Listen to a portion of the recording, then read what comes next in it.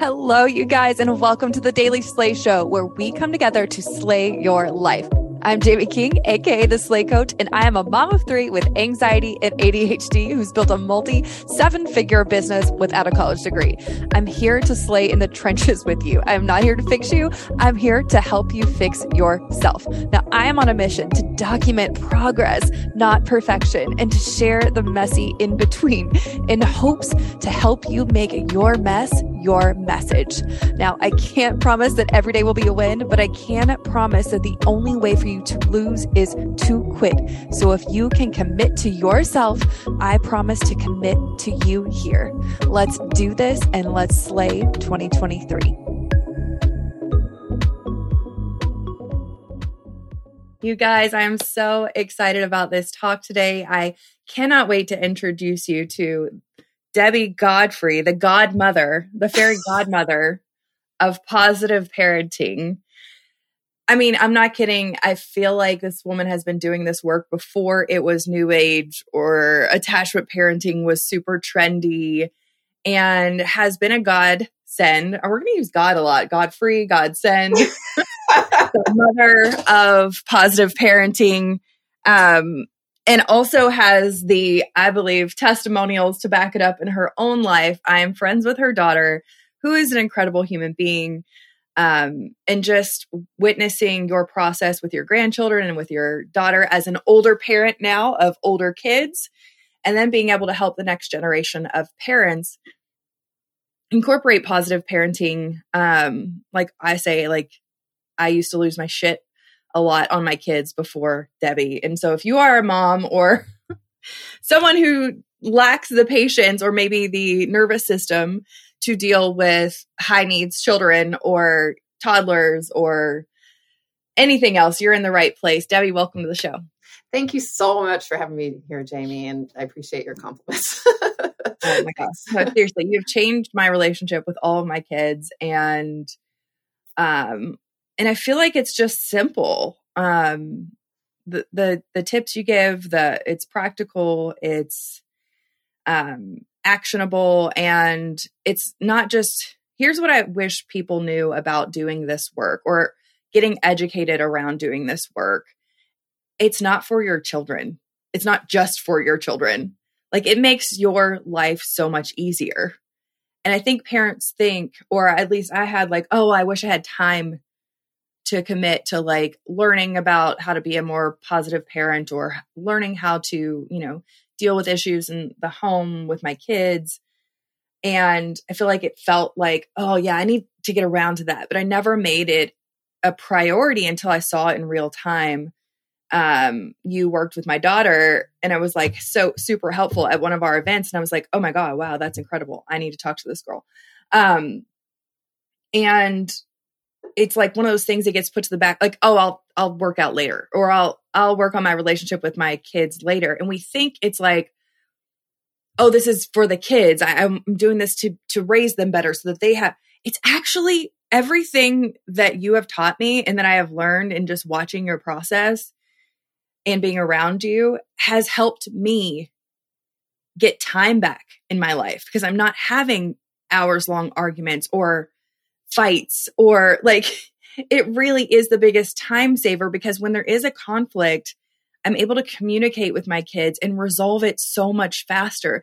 And we don't have dinner nights that are ruined, or we don't have to cancel plans because there's this big emotional, like, it has saved me so much time in my life, and not having, and not just the fact that I am raising children better than I was before.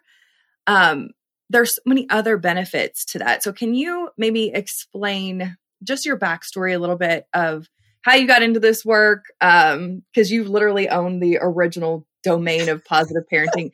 Would you buy it in the 1700s? I mean, how did you get into this work? Because literally it's life-changing. Yeah, yes, I got in a long time ago. I'll talk about that in a second. But one of the things as you were talking that came to my mind was a little mantra that a bunch of us had back in the day when I was starting my business and doing things. And it was, with your kids, like, make them part of your team. Don't sacrifice them for your dream.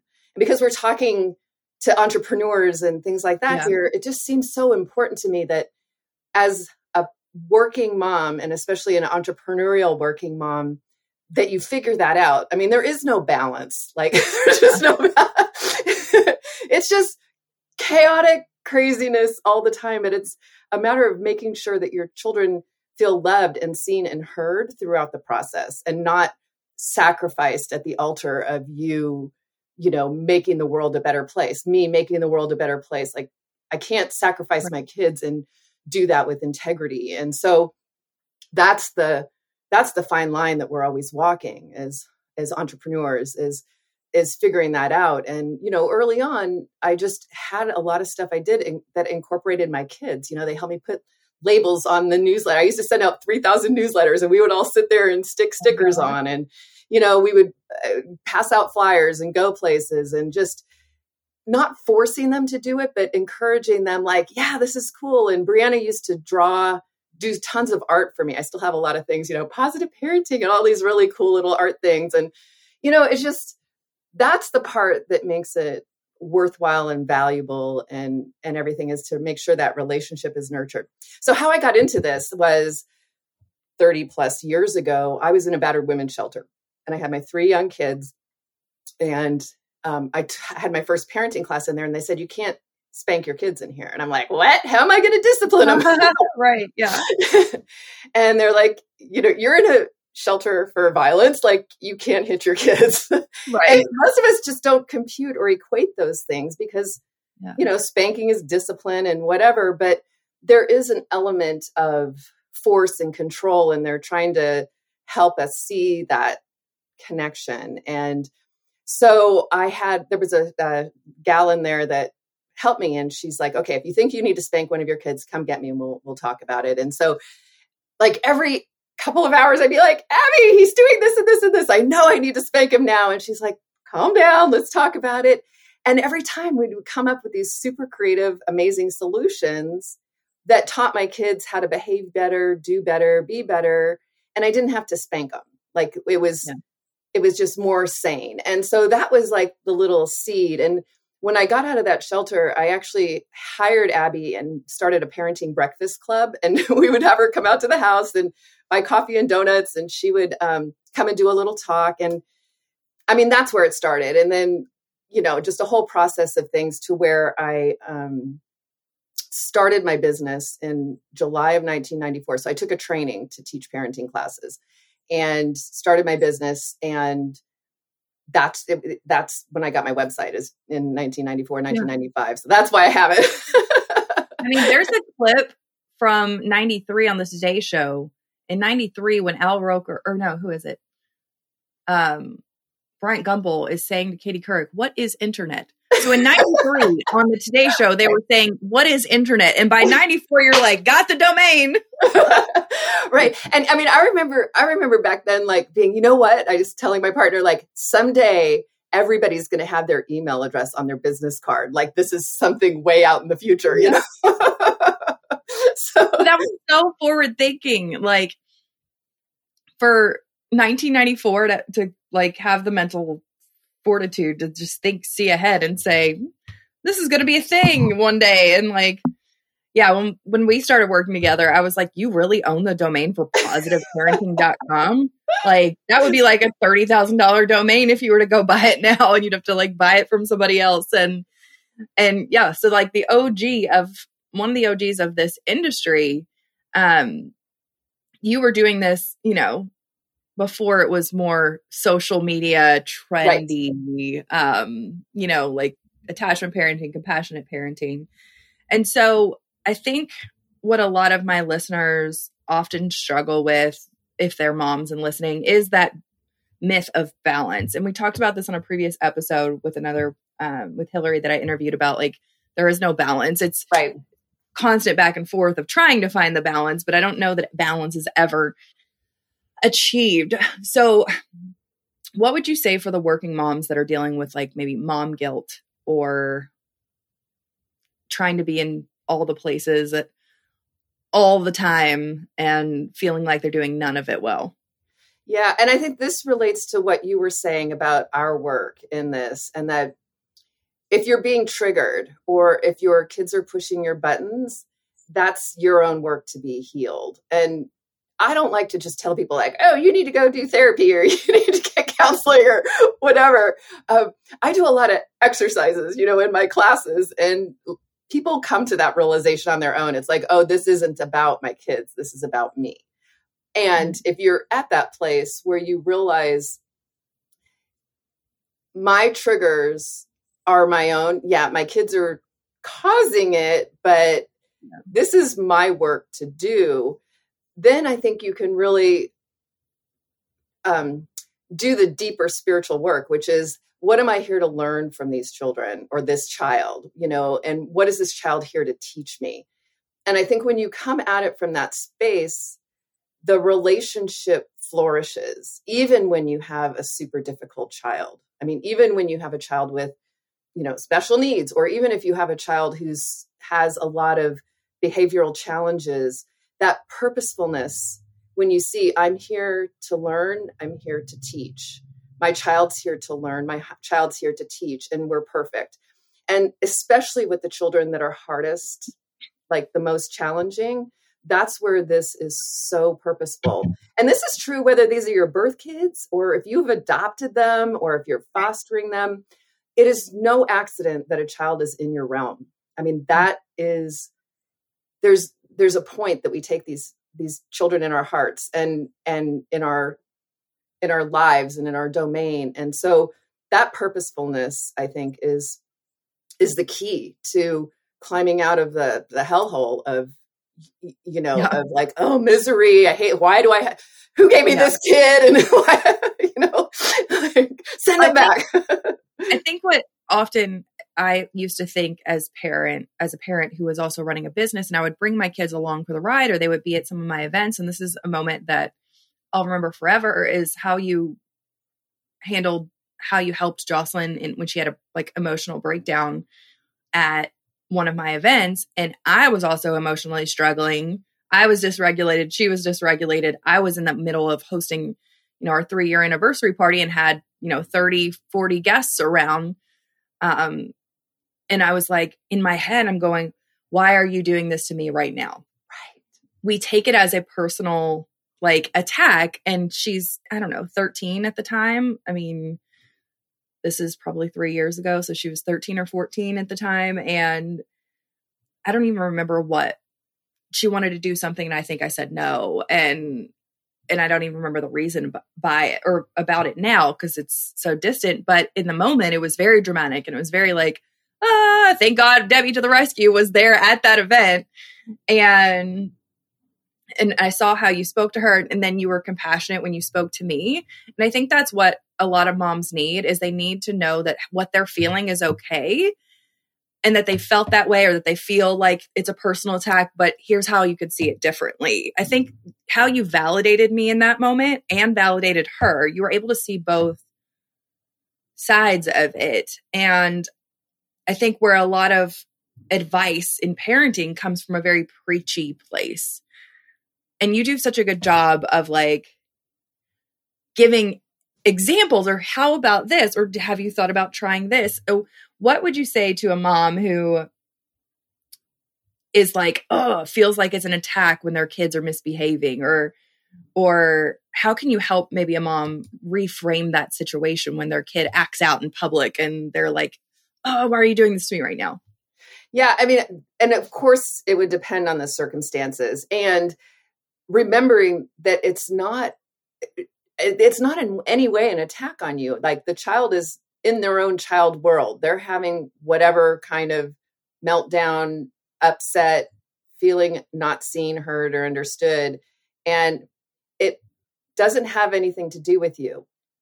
And it has everything to do with you. I mean, walking that paradox of how important we are in our children's lives and how much they have their own process as well. I mean, that's the paradox that we walk as parents. Like, we're so necessary, and we're trying to make ourselves unnecessary. Yes. Because, right. The beauty of letting a child unfold and be who they are, we want to sometimes lessen our influence, and knowing and learning how to walk that line, I think is super, super important. and realizing all behavior has a purpose. So if your child is upset, like I looked at Jocelyn, in her upset and going, this kid has needs that aren't getting met. She needs to feel loved or valuable or special or feel like she has a place or whatever it is. And that doesn't mean that you're not providing that for her. Like that, it just means she's experiencing her world in that way. And what children are actually doing is misinterpreting what we're saying and what we're doing. So you're at an event, you're like all these people, and kid says, I'm going to be the center of the world right now. And you're like, no, you're not saying I don't love you or you're not important or you don't matter. You're just saying I'm busy and I'm doing my work. That's it. I mean, I can do story. There's no hidden agenda of trying to hurt your child in that. But children misinterpret things that we say and things that we do all the time. And we have to know our kids and the places where they can misinterpret that. And so often it is around attention, and being seen. Yeah. Or I know another one. Yes. And that was like, I think that's what you helped me understand too, is I got nervous or I felt like, oh, what did I do wrong? Now she's crying and throwing a fit. People are going to think I'm a bad mom. Oh my gosh. We judge ourselves in a public setting when our kids act out, or we judge our own parenting. And when really it's just a disconnect and a misunderstanding, just like in adults. Like we have that with adult relationships all the time. Right. But just when it's your child, you're there in that moment, the cause of their pain and the only person who can fix it, whether you intentionally cause pain or not. Right. I know another problem that a lot of moms, including myself, still struggle with is I'm so much better with it now, but being setting boundaries and telling a kid no and explaining why it's a no, we're not going out to eat tonight, or no, we are not going to buy that toy, or no, we're not going to. Because I know a friend I was talking about, when she tells her daughter no, she goes, why? And starts throwing a fit immediately every time you tell her remotely no about anything. So what are some tactical, practical tips or strategies when, kids of, 5 and up, reasonable, starting to understand reason? What can you do to set better boundaries and tell them no without a big explosive breakdown? Yeah. Well, the first thing is to process your answer before you answer, because very often we'll say no to something and then they'll change our mind and we'll say yes because it was something reasonable and something that we could do. And what that does is it undermines our no. Our no becomes, oh, well, if she says no to me, all I have to do is convince her a little more and she'll change her mind, so that when we do need to stick with our no, they don't believe us or trust us. So the first thing is process. They want to do something. Even if you have an immediate yes or no in your head, don't answer immediately. Take a deep breath. Ask yourself, is this a yes? Is this a no? Process it through your own mind. And if they're pushing you for an answer, Michelle used to do this to me all the time, my middle daughter.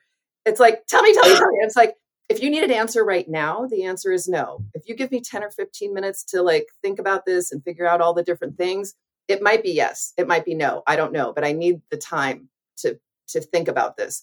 So you want to be super certain that the no is necessary and justified. Yeah. Because there's so many things it is so easy to say yes to the kids about. And when it is a yes for me and I've processed it that quickly, I'm like, yes, you can have that. And it's like, whoa, they get super excited and they learn they don't have to break you down to get every little need met. And so that invests a lot of support and understanding so that when you do need to say no, they're much more likely to be respectful of it. So then when you need to say no, you want to, I go to a place of compassion. I know this is very disappointing and you don't want to hear this. And, I'm not willing to do that. This isn't something we're going to do. I don't like to give a lot of explanation because they, like salespeople, they use that to argue was, against us. that was Yeah. that's So, yeah. So I like to, if it's truly a no, I'm just no. And I feel it in my heart. Cause I remember, especially with the teenagers, I remember being a teen and having no power, no ability to make decisions. Like all I wanted to do was run my own life, and everybody else was telling me what to do. And I just remember how bad that was. And so I try to go to a super important, deep place of understanding. Like, I get this. I know this is a bummer for you. And, and we're not going to do it. And if they give me pushback, I just nod my head. I stay in my heart. I take bright breaths, and I just stay with them. And maybe there's another give I can provide if I have one, but it's not necessary. All you parents, negotiate. It is okay. It is good to say no to your kids for stuff, especially if you're setting a boundary around your time or something that's important to your well-being. Often we self-sacrifice as moms, as parents. We run ourselves into the ground and we weaken ourselves in service of these kids.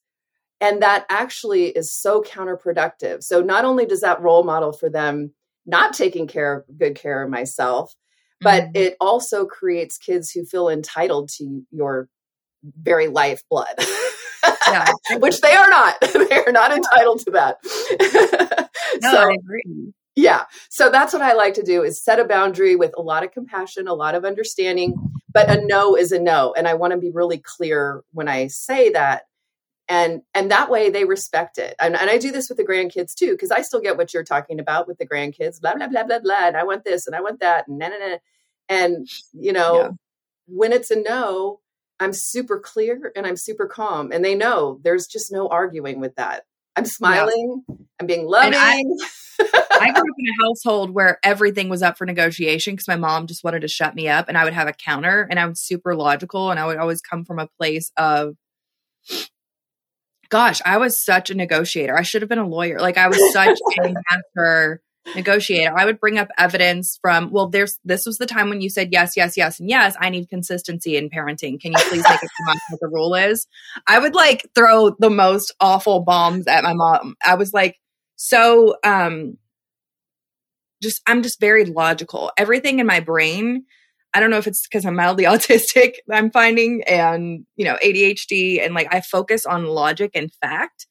And it's very important to me. Science and facts were always super important to me. And so when my mom would say something, if it didn't if it was because I said so, and it didn't have a logic attached to it, I always had a problem as a child with the because I said so. And so I get the not needing to over explain yourself, but is it helpful to kids like how I was to give some type of background or explanation or brief explanation? When to know when to explain, because I feel like sometimes I over explain because of how I needed to hear things as a kid. I needed logic and explanation. And so maybe that's why I over give it now. But yeah, when's a good example of when to do that or when not to explain? Right. And it's actually very good. And you get feedback from the kids. So with a kid like you, when you do the explaining, you'll be like, oh, okay, I get that. And you'll be more respectful. And maybe you'll have another argument because you're super smart and all that. Yeah. But you'll respect the logic and the reasoning. Yeah. And life will continue to progress. When you have a kid that is doing it to manipulate, the salesperson, and doing it to figure out how to change your mind, they're just manipulating you. Then when you start to explain yourself, they'll either have a fit, or they'll start an illogical argument, or they'll just go in a direction of more misbehavior, not less. And that's when it's time to pull back, set your boundary, and just stick with it as quietly as you can. And so you have to know your children, each one, and which ones do better with which type of response. And parents do tend to over-explain. One of the things that I gauge is this kid even listening to me? Are they taking the time to listen? And if they're not, I don't talk. I'm not going to sit there Right. lecture and, you know, the whole saying, throwing pearls to swine. Like, no, I'm not giving you my time and my intelligence and my thoughtfulness and the love that I have. Not that I'm not giving you love, but the explanations and all of that. I'm not giving that to you unless you're receiving it. Right. You know, you're just tuning me out and, you know, disregarding me. Yeah. Forget it. And that's where I think a lot of parents also misjudge, is to continue to push their narrative on an unreceptive child. So I pull back and I'm like, you know, I have a lot to say about this. And if you're interested in hearing it, I'll be available. Yeah. I love that. Yeah. And I just pull back. And sometimes I like make them beg me to talk to them, you know, right? It's like, I'm super loving and you can get everything in the world from me. Like, I want to support you. I want to be your cheerleader. I'm your backstop. I'm everything. And you need to treat me with respect and you need to be appreciative of the things I do, or I'm not interested or willing to do it. So when you're in a space of mind to treat me, I don't expect like to be, you know, bowed to or anything. Just the bare minimal respect is good enough for me. Then I'll engage with you. But with this kind of disrespect, I'm not interested in engaging with that. Yeah. It's not going to work for me. No, it's a no from me, dog. That's right. Oh my God, I love it. Well, like, here's also, I don't know if this is good or bad, or I don't even know why I came up with this. I don't know if this is something I learned from you or somewhere else, but what's worked for me recently, because you know how I am really cautious, or I teach money mindset. And so because I grew up in a lower income household and always felt poor, even when I had money, I've been really conscious to raise wealth conscious children, or just not lack-minded children, not necessarily money related, just abundance consciousness. And so like recently what we've done is we sat down this year and we did like family goals of like, what did we all want to achieve this year? And we did like a big meeting at the beginning of the year and we called it our team huddle, like, get in now that Audrey's 6 now. And I feel like we have some buy-in from everyone and logic and desires are being met. And one of our big goals was to buy or start building our dream home, like our house that we want to like live in for the rest of our parenting, you know, young children ages. And the kids got on board with that. Like, yes, we want our own house and in this neighborhood, and this is how we want it to look, or this is how we want it to be. And we also want to go on one big family vacation this year, and they want to do it big. They want to go to like Mexico or something. Like, I was like, okay, we can go on that. And I said, but here's what we're going to have to not do to get there, you know? And we talked about, if we want these things, then maybe we need to stop random shopping on, you know, miscellaneous knickknacks at the store, or we need to stop going out to eat as much. And so when we set those goals, when I have to tell them no about something that is financial, about like buying or, you know, consuming something, I reiterate, and my son is like me, very logical. So he's the one I usually explain things to, and he handles it so well once he has that explanation. And I go back to, remember our goals? Now, would you really rather have this ice cream right now, or would you rather have that vacation in Mexico? And so I don't know if this is good or bad, but it's worked. We started doing that like this year. We started making them a part of our goals like a year ago as like a routine. So it's been like 2 years, but now that we have more really focused, intentional goals with what we want to do with our money, I've just been, I don't know, anything to add to that or like take away, say maybe I shouldn't do that, or. Yeah, no, I think that's great. And I would make it more tangible. So if you actually had an opportunity like that to say, like, we're not going to get this ice cream, this is going into the vacation fund, I would have the jars available and stick that money in there so that visually they can see what they're sacrificing, growing toward their goal. The other thing that I like to do is when I'm telling a child, we're not going to buy that, most people say, I can't afford it, which is absolutely not true. Like, that is not true. And that's, you know, you already know this. Yeah. But like, that's the lack consciousness.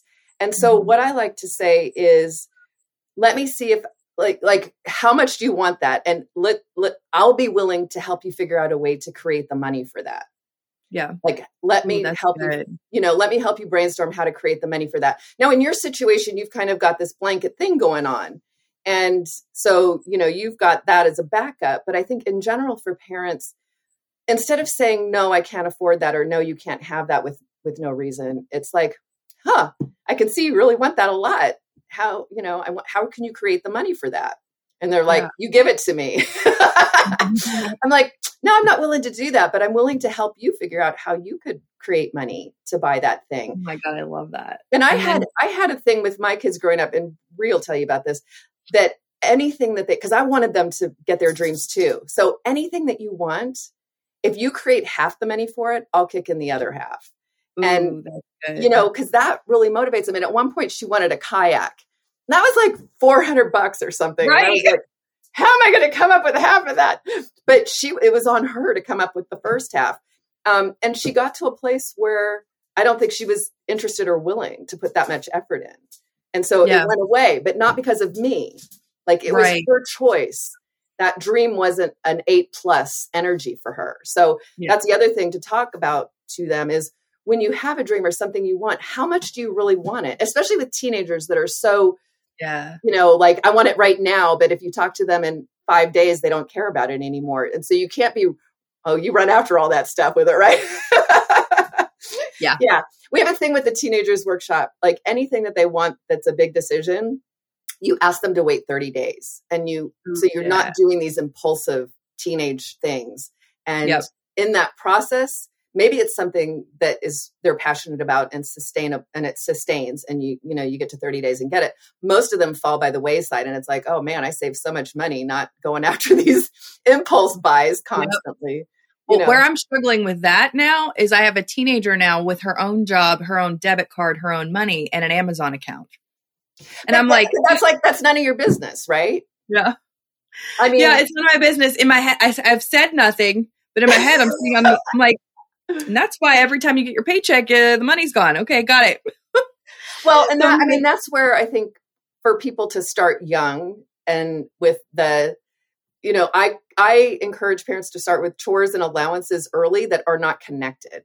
So every kid has to have a chore that they do for the family and they don't get paid for it. Like this is your contribution to the family. You have to do this regardless. Love that. And every kid should have a bare minimal allowance. So you get a quarter or a buck and you don't have to do anything for it and never using that for discipline. And I think that's where good. We get mucked up because it's like, you're part of this family. So you get to share in the wealth of the family. And I always base the allowance on my wealth. Like if I had enough money, it might be $5 or $10, but if I was low on money, it would be a quarter, and because you're sharing the wealth and it's a tangible way of saying you belong and you're part of this family, you're sharing in the wealth of this family. Those two things are separate. So it's a challenge for most parents because we want to take away that allowance if they don't do their chore and pay it, we keep those separate. And then if they want to earn extra money, we always had a list of extra chores you can do and how much. Yeah, we have that. And I had it was a great discipline tool because if they wanted to earn extra money, they had to do their bare minimal contribution first. Like you can't earn extra money vacuuming if you haven't done your room. Like they're making I think it was making their bed, and one family chore might've been like what their bare minimal not get paid for thing was. So they had to do that first before they could do extra. And you just give them this money. Don't take it away. Don't threaten them. Don't you get this no matter what. You were a shithead all week and here's your quarter. Yeah. You're still loved. You're still part of the family. For inflation. Oh my gosh. Okay. So that is so good. I love that. I've learned so much already just in this call. I think where probably a lot of parents are confused about maybe the chore thing this is my thought is I'm sure there's a Googleable list somewhere, but what age can I, at a 5-year-old, what can I give a 5-year-old to do? Well, Bree's got it. Yeah. Bree's got it down. She's got, they empty the dishwasher. So the 9-year-old empties all the dishes and the 6-year-old empties the silverware. And it's actually transitioning now to where the baby's doing the silverware. And so I don't know how. I know it's amazing. It's so cute. Yeah. I mean, they absolutely can have chores, age appropriate chores. The 2-year-old is capable. The 2-year-old is capable of doing something, and giving them that makes them feel powerful. It makes them feel part of the family. It's important that kids do stuff, and it's important that we keep it fun and that they're contributing, and that we appreciate them. I think so often, when parents just make the kids the little worker bees without any appreciation, that's when they get discouraged early on. And then when they're a teenager, they don't want to do anything because they feel like we've just taken advantage of them, and we don't really appreciate them, and we don't, we're just using them or whatever. So it's important to keep their spirit of contribution early on by acknowledging them a lot. And then when they're teenagers, they're still going to complain, but they'll be willing to do it. And that's the important part is I don't care if they complain. It's, are they willing to do it or not? Yeah. And we have, Jocelyn's really good with keeping up with her chores. I mean, there are nights when volleyball just gets in the way and she has to do it later than usual, but she always gets it done, and she doesn't like it half the time, but she doesn't really bitch about it anymore. She's like, kids need to have purpose. Like when 100+ years ago, we lived on farms, kids had to work to make the whole thing go. And they don't have that purpose anymore. We really do have to generate it in our homes by making, having them do stuff. And it's good for them. It's good for their soul. It's good for their, work ethic in the future. And they should not have everything done with them. And it doesn't matter how wealthy you are, like that. Kids need to work, and they need to have a contribution to their family, and they need to be acknowledged for that. Yeah. Oh my gosh. I love it. Yes, yes, yes, yes, yes. All the things. Okay. Final question, because I know if you are listening and you have younger kids, what's the best way to handle meltdowns when they're in fight or flight? When they're in fight or flight, like you're in public or you're at home and they're just like screaming and losing I'm talking like 0 to 5, 0 to 6, like the younger kids that are just melting down, and you want it to stop, but a lot of times we have to allow them to go through their process. So what's the best way to go about helping a child that is melting down? Yeah. I mean, there's no positive parenting answer for this. So you have to survive it and keep them safe and keep yourself sane. Make sure that they don't hurt themselves. So the best positive parenting is to prevent them, and to also look for patterns, and to work on what leads up to that point. What's causing them to go to that. There's actually 7 different reasons that kids tantrum. And we go through this in my class. So there's different levels of tantruming, and some of them are behavioral. Some of them are because kids are, the sensory, that are sensitive to things that'll cause meltdowns. Yeah. Those kids are also usually very emotionally sensitive. So there's emotional things that can cause them to meltdown. So you have to know like your kid's different tantrum and the purpose. And then that gives you a better indication of what to do about it. But really, I mean, once it's at meltdown level, you keep them sane. I had a couple one time that took my class, and they were, I don't know, we were like midway through, and they said they were down at the harbor, and their kid just dropped. I think she was a 4-year-old, just dropped in the middle of the concrete, like biggest meltdown ever. And she's screaming and, whatever. And the 2 parents, my husband and wife, they just kind of backed up like it wasn't their kid. and the mom says, I better get this one. Right. What do we do about this? Because they're in the class. They're trying to figure it out. Right. And the dad's like, I don't know. What do you think we should do? And she's like, I don't know. And so they're just sitting there commiserating with each other, leaning on each other, supporting each other, watching her to make sure she doesn't hurt herself, but really writing it out. And without them inflaming it by, like you said, we get in this thing, oh, I'm in public and I've got to do something. A kid in a meltdown, the adrenaline and all the, they're in their basic brain. There really is, there's nothing you can do but attempt to comfort them and survive through them calming themselves down. I like to know the child, like with little Remy, if he has a meltdown, if you come too close, it's going to escalate it. Yeah. He doesn't want to be touched. He doesn't want you to move anything. But if you leave too far, that's going to escalate it. So staying present, I feel like the regulation's important. So seeing if you can breathe with them, and just standing vigil. I mean, that's my highest level of providing support to a meltdowning child, and me not meltdowning too. Yeah. Well, I think a lot of parents deal with it the way that I dealt with it. And maybe this is not the best way. And I think it was just go to your room.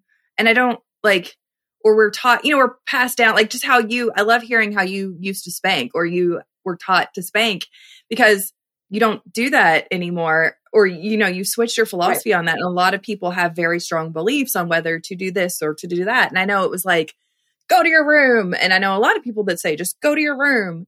And is that like, should we not do that? Like, is there a better way? Like if they're melting down and they're. Yeah, it's interesting. So again, this goes back to the reason that they're tantruming. So sending a child to their room, there's something that I teach, which is called mistaken goals. So when kids are misbehaving, it's because they have a need that's not being met.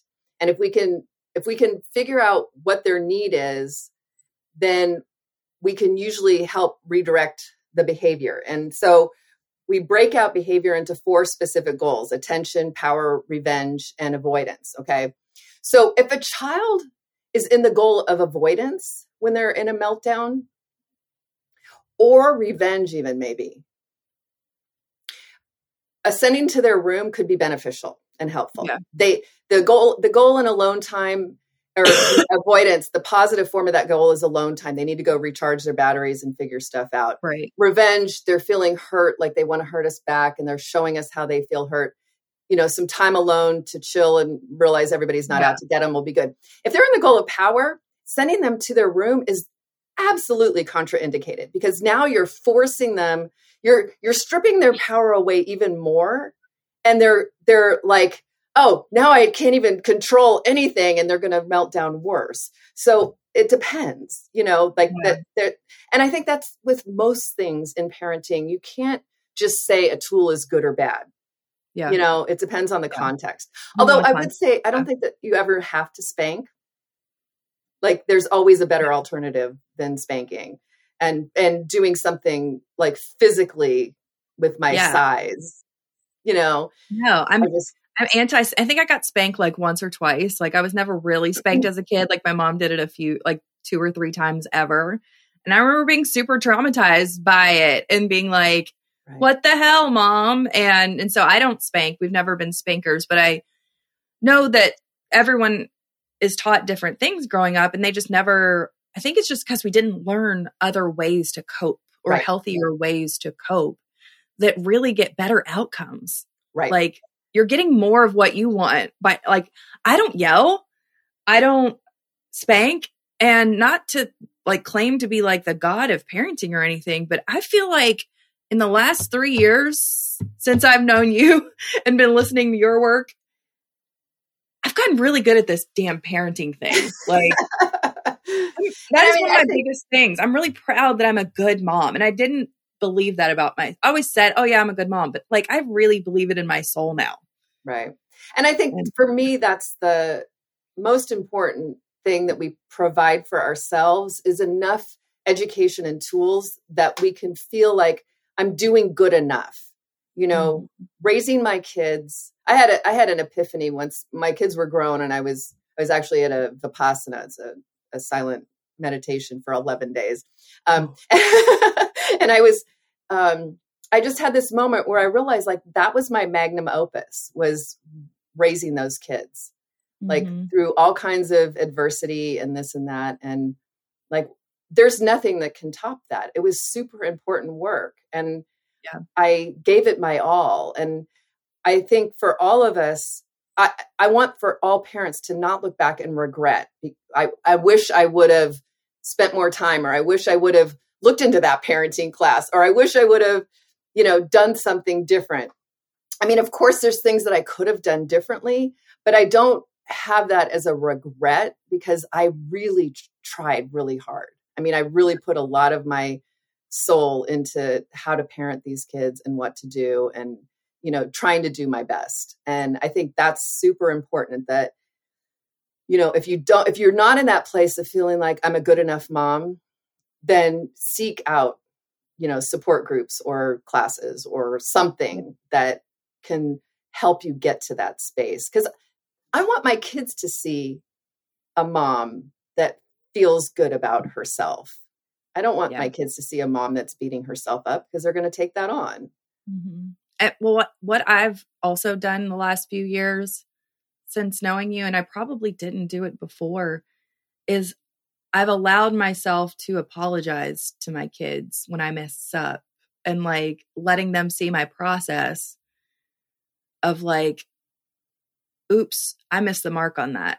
Like, I'm sorry, bud, or I'm sorry, like, here's what I can do better next time, or here's what I can promise you is this is what I've learned. This, and just like, if you treat them like humans, right. Like, and yep. And I think that is one of the most important things that we can role model, is being willing to say, I'm sorry, or I apologize, because that's humanity. Like, that's human and that's real. And they do respond with respect. See, parents are afraid of apologizing because they think it means their kids will walk all over them. And no, it's the exact opposite.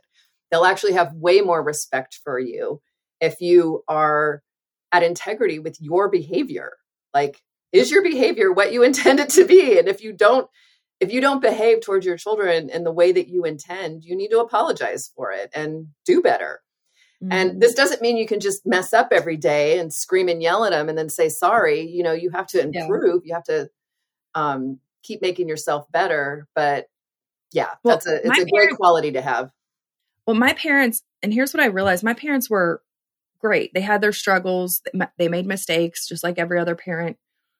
But where my biggest like fallout with my parents was when I became an adult and I started to find out things that they had done or mistakes that they had made in their past that were hidden from me, or that they wouldn't own or apologize for, that they later then owned or apologized for. It was like, because I saw them as perfect and I didn't see they're human. I had put them on this pedestal. When I found out that they had trauma and they had life things that happened and they made mistakes, and I was like, oh my God, you're not perfect. I feel like my world was shattered. Like, they say never meet your celebrities or something, never meet your heroes, because then you'll realize they're human. I had put my parents on this pedestal of like, I don't know what. And I make sure now with my kids that I don't have a pedestal of like, look, mommy makes mistakes. And I'm sorry. Who better for us to learn from about the hard knocks of life than our own parents? And so age appropriately, yes, to share that information. And I know with my kids, it was super beneficial, sharing the things that I'd done. They're like, we would never do that. I think it moderated their teenage years and their experimentation, because I was forthcoming, again, age appropriately and experience appropriately. Like, if they're facing something, like, I wouldn't talk about drinking until they're actually facing those behaviors. And then I would talk about it, or, whatever the thing might be. And so I just think, trying to be, I know my mom preached abstinence before marriage or whatever that is. And like, you can't have sex until you're married. Okay, right, fine, whatever. And she preached that. And all four of us, myself and my three brothers, all had kids out of wedlock. Right? Like, it doesn't matter what you preach. I'm like, the preaching is not going to work here. No, doesn't matter. Doesn't matter at all. Yeah. And I don't, like, one of my biggest, like, I guess, pride moments, or swallowing my pride, was when Jocelyn came to live with me full time, she had a falling out with her dad. She was like 13 at the time. And I think around age 14, about a year in, where she had started her own process of healing from that. And I started to kind of help her understand the breakdown between her dad and I, and, what had happened. Trying to explain and articulate abuse from a kid who's just survived it, while also not throwing her dad under the bus because she loves her dad, is a very fine balance. But what I did is I put on the table every mistake that I had made in her childhood leading up to that moment. Here's what I did wrong when I was 21, or here's what I really did wrong for this 6-month period, or here's what I really did wrong I messed this up, or I should have been there for that school luncheon and I wasn't, or I was too busy with my corporate job and chasing my corporate career to take time off to come be at your recital. I don't know, like whatever mistakes that I had made, I listed them all out for her. And I said, I'm sorry, I wasn't the best mom to you I could have been, but that is not the mom that you have today. And so here's, like, and my kid and I are like this. And she posted something the other day that was like, I don't think I would have ever said that I would say that about my mom now, but I would never have said that as a kid. Right. Or as a teenager. Teenager, like, Happy International Women's Day to the best woman on the planet, or the most wonderful woman I know, my mom. And she tagged me in that post. And I was like, I would have never said that about my mom as a kid. We fought all the time. And like, my kid and I don't really fight. Like, not that we don't have occasional disagreements, but yeah. And you're a big part of that. So I have to say thank you. You're welcome. Thank you. Like, we have a really great relationship, and I owe it. I literally always talk about you in that moment, in that breakdown. I feel like was a godsend. Jocelyn was meant to break down at that party, at that moment, with you there. And your mom. Yeah. Your mom was super, super helpful. And my mom too. Yeah. Yeah. It was a great moment, and it changed the course of my parenting journey forever. So thank you, Debbie, for being here. Can you talk about what you have available and where they can find you right now? Yeah. So I have, my website's positiveparenting.com. Easy to remember. And I have online self-directed classes. So you pay $79 and you have access to the curriculum, and you just listen to the lessons and follow along and do the homework, which is stuff you do with your kids. And, you can transform your relationship with your kids. I also do have a podcast as well. It's the Positive Parenting Pep Talks. And so there's about 200 and something past ones that are 3 to 5 minutes just on different topics. So you can just scroll through with whatever you need.